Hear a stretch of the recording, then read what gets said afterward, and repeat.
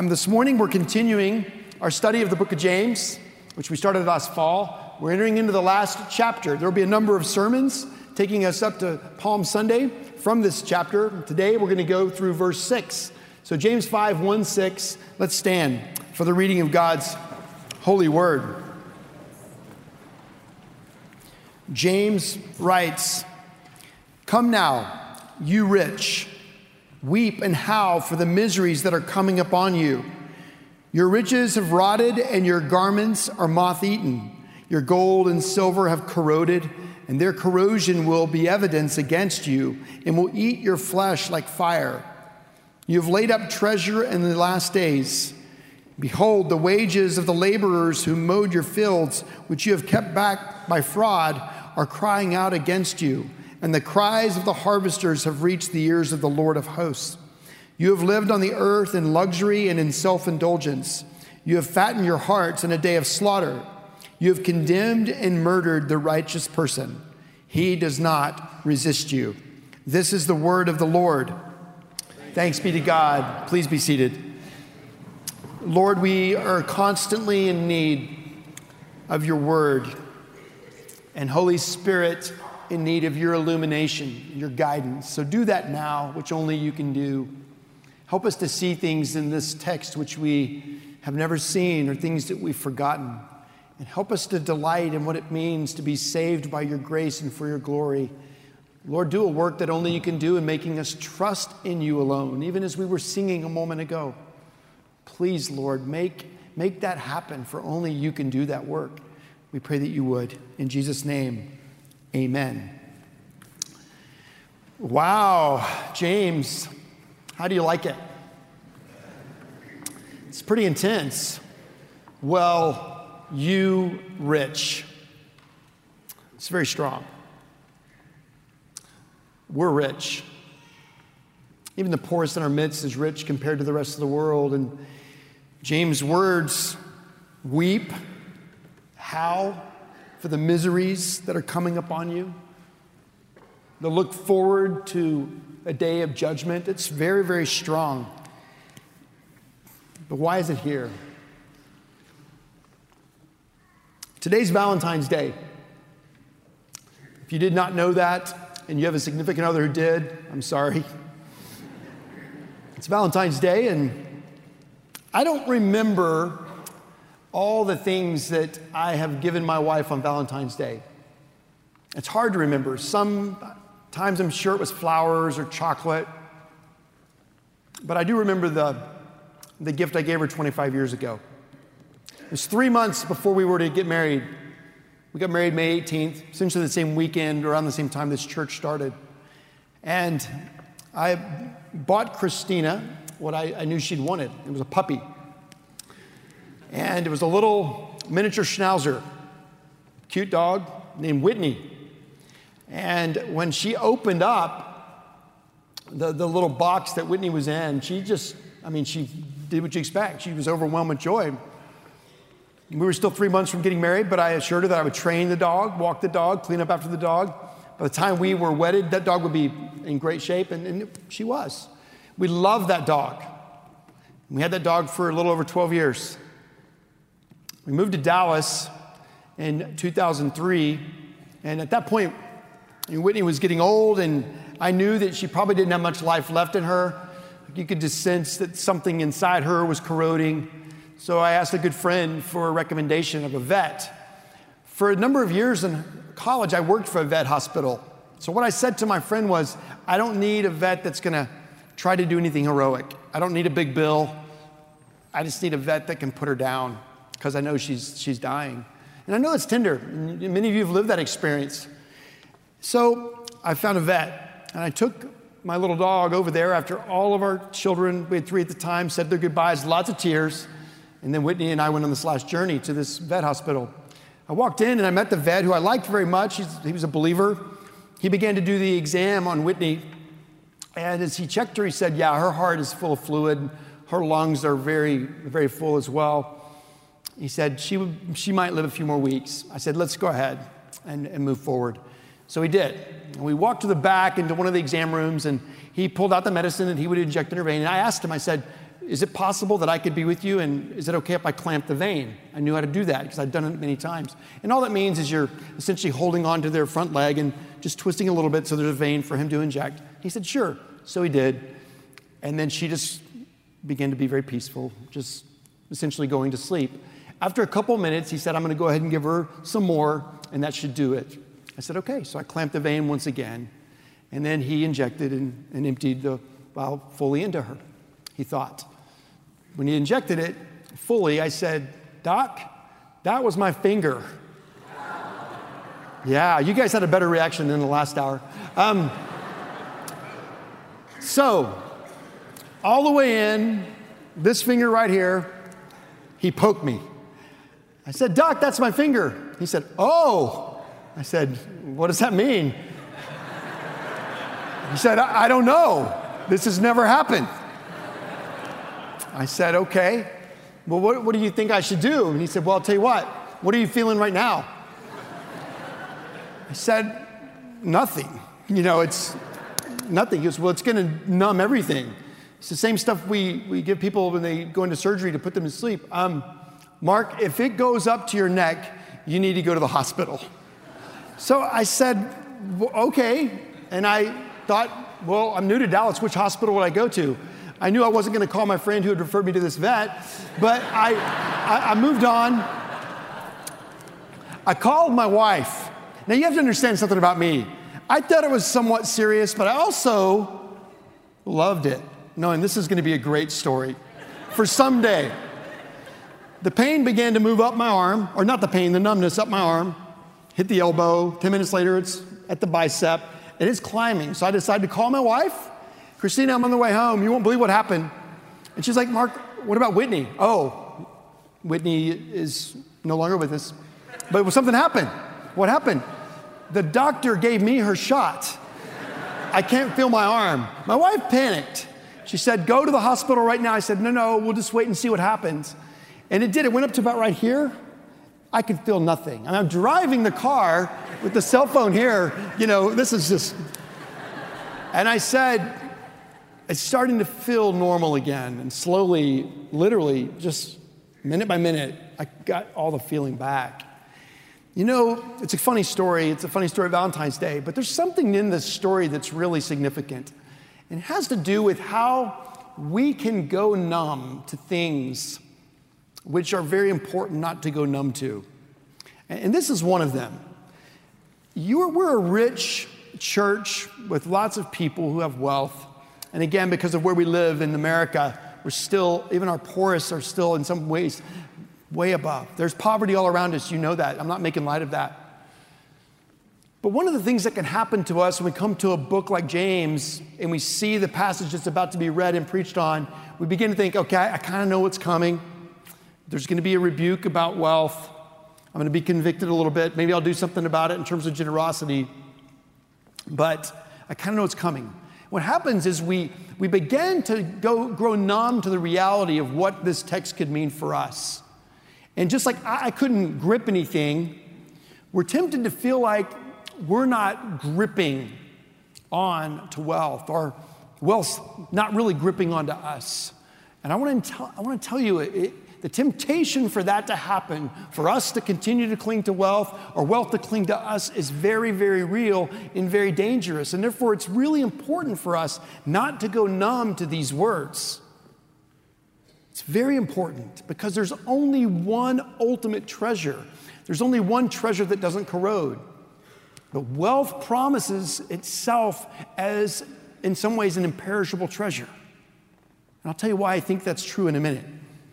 But I want you to note something I think is very interesting about this passage. And immediately you're going to feel like maybe you're off the hook. That's not the case. But look with me again at verse 1. James says, "Come now, you rich." Now, many commentators believe that at this moment in this letter, that James is no longer talking directly to Christians.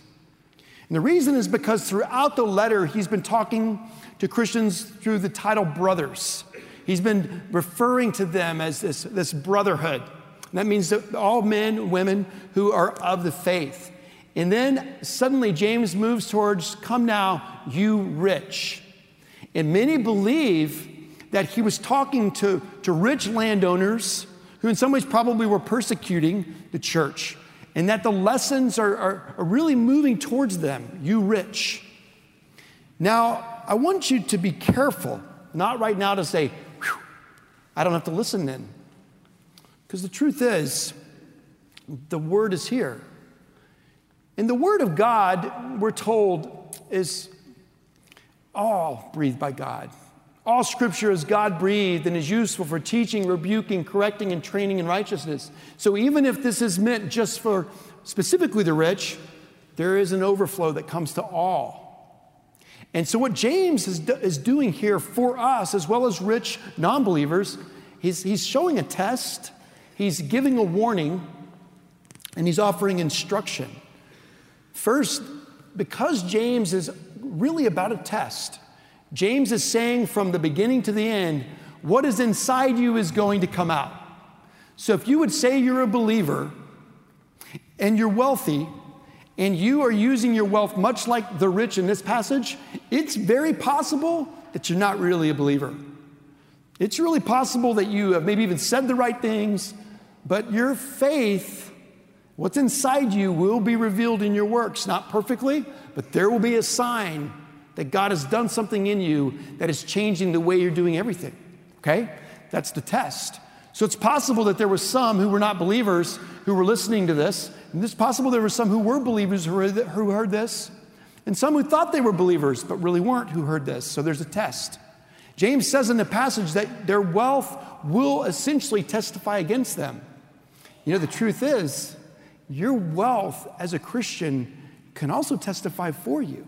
One of the signs that you belong to Jesus can be a way in which you use your wealth in a very generous way to meet the needs of people and to spread the gospel. So it's a test. The second thing, though, that we need to pay attention to is that there is a strong warning here. And I'm going to spend the majority of my time talking about that in a minute. There's a strong warning to what wealth is not able to do. And therefore, there's a great instruction. So I want to approach this a little bit differently this morning, and I think it's instructive.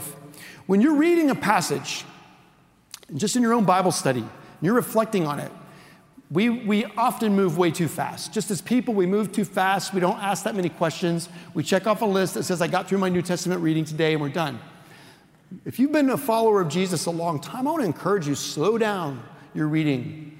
Look at all that's taking place in a passage and begin to ask questions of the text, even of those that might be the enemy or villains of the text. And what will happen is incredible insight can be given to you from the Holy Spirit. For example, the rich. They behave very badly in this passage.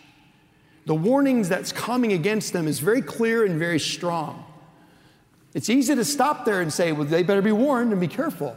But if you pause for a moment and you begin to see the world from their viewpoint, a lot might happen in terms of how you understand what James is after. For example, just the question, why would the rich treat their laborers so poorly? Why would the rich store up for themselves treasures on earth and fatten themselves even in the day of coming judgment? If we will spend time asking those why questions, you suddenly get a bigger picture of what's taken place. So I want to begin by doing that. Why? Why would the rich treat people this way? Why would they have such a poor view of wealth? The wrong view, a corroded view. Well, here's the first point. Because everything we know corrodes. Everything. Everything corrodes this side of heaven. Let's think about it for a moment. When Adam and Eve were created, they were in a garden that was perfect. When sin entered, when Eve and Adam ate the fruit, a corrosion began because they disobeyed God. The corrosion was against them and God. Their relationship had corroded. The corrosion was seen in the way in which they related to one another. They no longer had this perfect relationship. They immediately hid from one another, experiencing the corrosion called shame and guilt and fear. The corrosion in their own children as one murders the other, and the dysfunction of these families, which is weaved all the way through Scripture. Corrosion is everywhere. And we hate corrosion. Even by the sweat of your brow, the curse is given. You will till the soil. You'll work. Giving birth, there will be the reality of corrosion in that process. So much pain. So corrosion is everywhere. And we know it. Think about the things that you will hold today that will corrode. Everything corrodes. And we hate corrosion. If you're into cars and you're interested in buying a late model car, you're going to look to see if there's corrosion called rust. You're going to try to examine every part of it. There probably will be corrosion, but is it something that you can manage? Relationships corrode. Clothing, which James mentions, corrodes, right? If it doesn't corrode because it's really well made, its fashion sense will corrode. There is some point when that pair of pants or that sweater, which was expensive and well made and has lasted long, will no longer be in style. That style which you were living in has corroded. Now, it might recycle, but it corrodes. Our government corrodes. Our churches corrode. The ultimate church, the Big C church, the gates of hell cannot prevail against it. But between now and the time we go to heaven, there's corrosion in churches all the time. People who once said, this is the Word of God. Every word of it is the Word of God. And churches just like this would never say that now. Some, even if they believed it, wouldn't say it because they don't want to offend. There's a corrosion that's taken place. And there's a corrosion in relationships. Many will celebrate and say sweet things to one another. It's Valentine's Day, but the reality is, because of the fall, there's corrosion that's constantly taking place. Our bodies corrode, don't they? Our minds begin to forget things.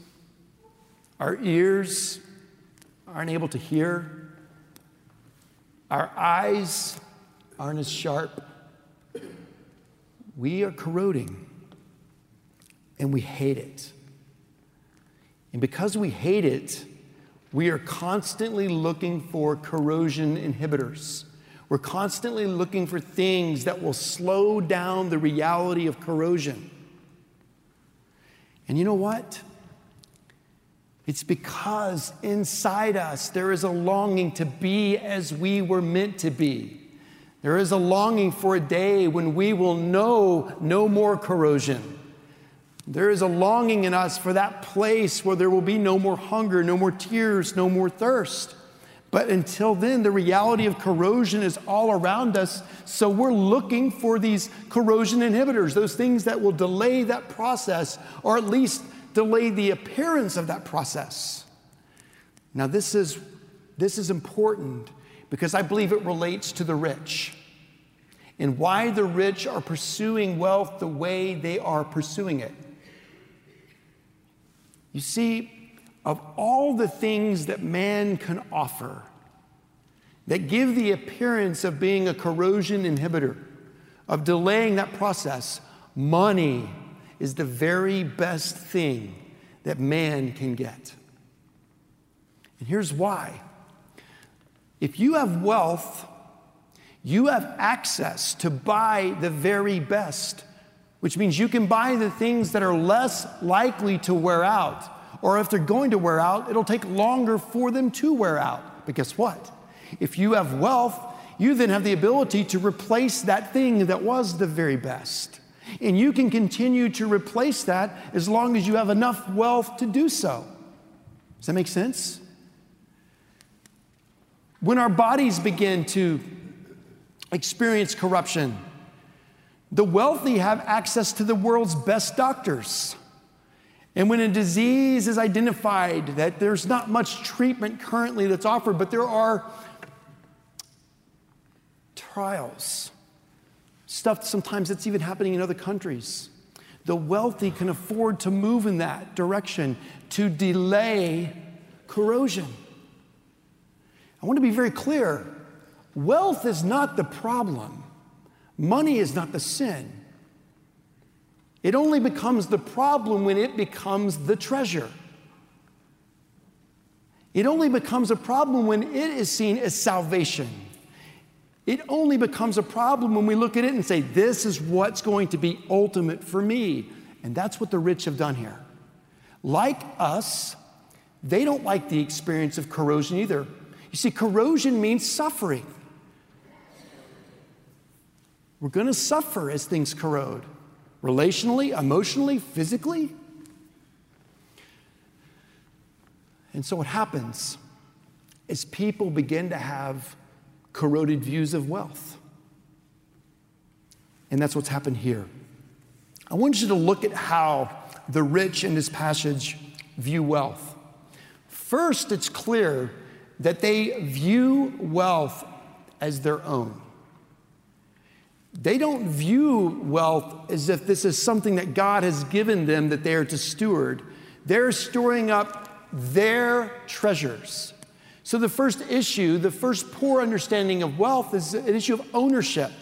These rich see this wealth as theirs. Therefore, because it's theirs, they've earned it. They can do whatever they want with it. Christians, we can be tempted to think the same way, can't we? The second issue in terms of a poor understanding of wealth is that they overestimate the value of their wealth. In other words, when they make it their treasure, they overestimate its value, that somehow it's going to be all that they ultimately need, but it's not. Here, as James reveals, he says that the gold and the silver have corroded, and their corrosion will be evidenced against you. Well, those metal, gold, precious gold, pure gold, it's hard to see a corrosion that would take place there, but not in eternity. It is of no value. So the issue of ownership and the issue of overvaluing wealth has caused them to say, this is our treasure. This is what we're clinging to. This is what ultimately will bring us life. There's another problem with the way they view wealth, and this is so profound. They began to move with the consumption of self. And two things happen. James tells us they're self-indulgent. He speaks to those in the passage in verse 5 and says, you have lived on earth in luxury and in self-indulgence. You have fattened your hearts in a day of slaughter. In the midst of those who are suffering around you, in the midst of those who have little, you have fattened yourself up. And in judgment, those things are actually going to speak against you like a flame on the flesh. Very strong language. They've been self-indulgent. But let me remind you, why wouldn't they be? Why wouldn't they be? This is their corroded view of wealth. It's their corroded view of this corroded, this corroded treasure. They're self-indulgent. Secondly, though, they're also corrupt. This makes me angry. And it makes God far more angry. Do you see what they've done? James is very specific. He says, behold, in verse 4, the wages of the laborers who mowed your fields, which you kept back, is fraud. And they are crying out against you. And the cries of the harvesters have reached the ears of the Lord of hosts. This is really significant. Here's what it means. These rich people were landowners. And the landowners had day labor. They had people that would come to their fields, that would mow their fields, that would harvest their fields. Those poor people experienced the reality of corrosion every day because their paycheck went from day to day. Some people talk about the reality of having to live paycheck to paycheck. That means sometimes from the 1st to the 15th or the 15th to the end of the month, sometimes monthly, but for these day laborers, it was every day. If they did not receive their day wage, they didn't eat. If they didn't eat, their children didn't eat. And the reality of living in a world of corrosion is in the stomach as their hunger cries out. The rich in this passage, who certainly could have afforded to pay the laborers, withheld pay. It was fraud. It was corrupt. It's dark. It's dirty. It's evil. It's selfish. But why wouldn't they think that way? Why wouldn't they think that way? Because from their perspective, they don't want to see corrosion either. And so the more I have, the more I can get, the more I can delay the reality of corrosion in my life. Why wouldn't I care less about people? Because their deepest problem, it's not wealth. It's a corroded understanding of wealth. And it's a corroded understanding of wealth because they have a corroded relationship with God. And that's the warning. They are not interested in thinking about the consequences of the future. They're only thinking about now. And because they have wealth, they have power. So James speaks. And James says that the cries of those that you have been fraudulent with, those that you have refused to pay, they have reached the ears of the Lord of hosts. And the Lord of hosts will bring judgment. So if you were the rich in this setting, you were a landowner and you heard these words, what might happen? I'm not sure. On one hand, if there was no work by the Holy Spirit happening in your life, you basically would blow James off. But if there was a work of the Holy Spirit in your life happening, you would begin thinking differently about everything. This is amazing. In order for that to happen, a different type of corrosion had to take place. Now, corrosion is nothing more than the very natural process of destruction. Everything corrodes. But as things corrode, there's actually a conversion that's taking place. Metal is being converted, and eventually it moves back to nothing but dust. The same thing is true for us.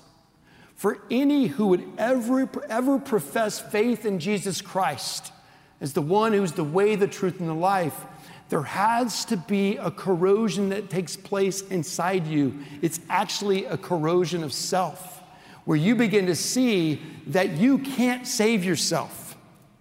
You can't trust in anything material that would. You begin to see that though you may have a lot of wealth, that wealth will do you no good in terms of your entrance into heaven.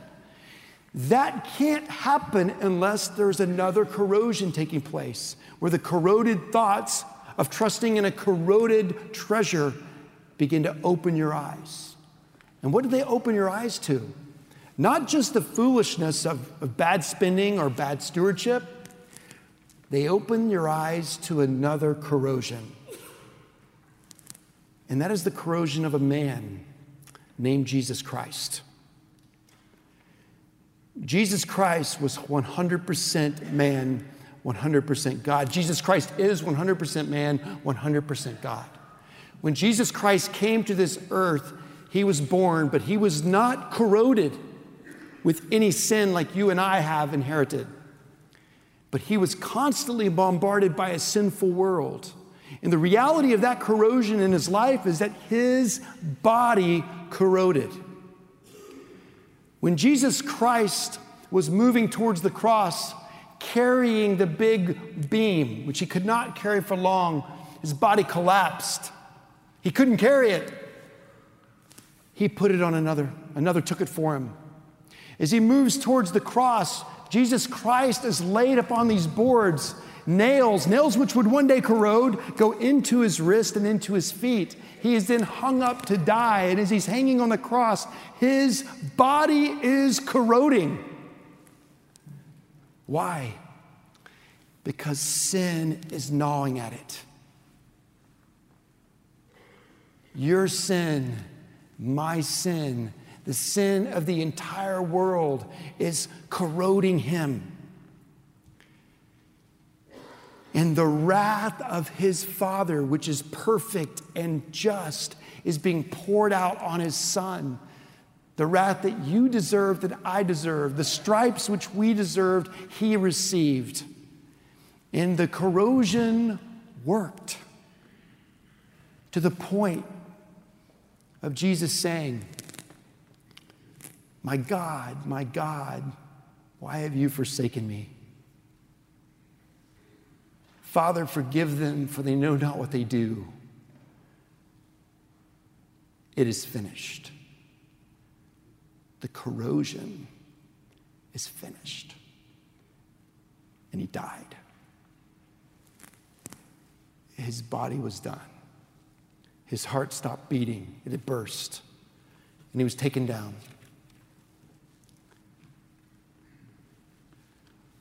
And then 3 days later, the powerful work of the Father, Son, and Holy Spirit raises Jesus from the dead. And what happens? Death is corroded.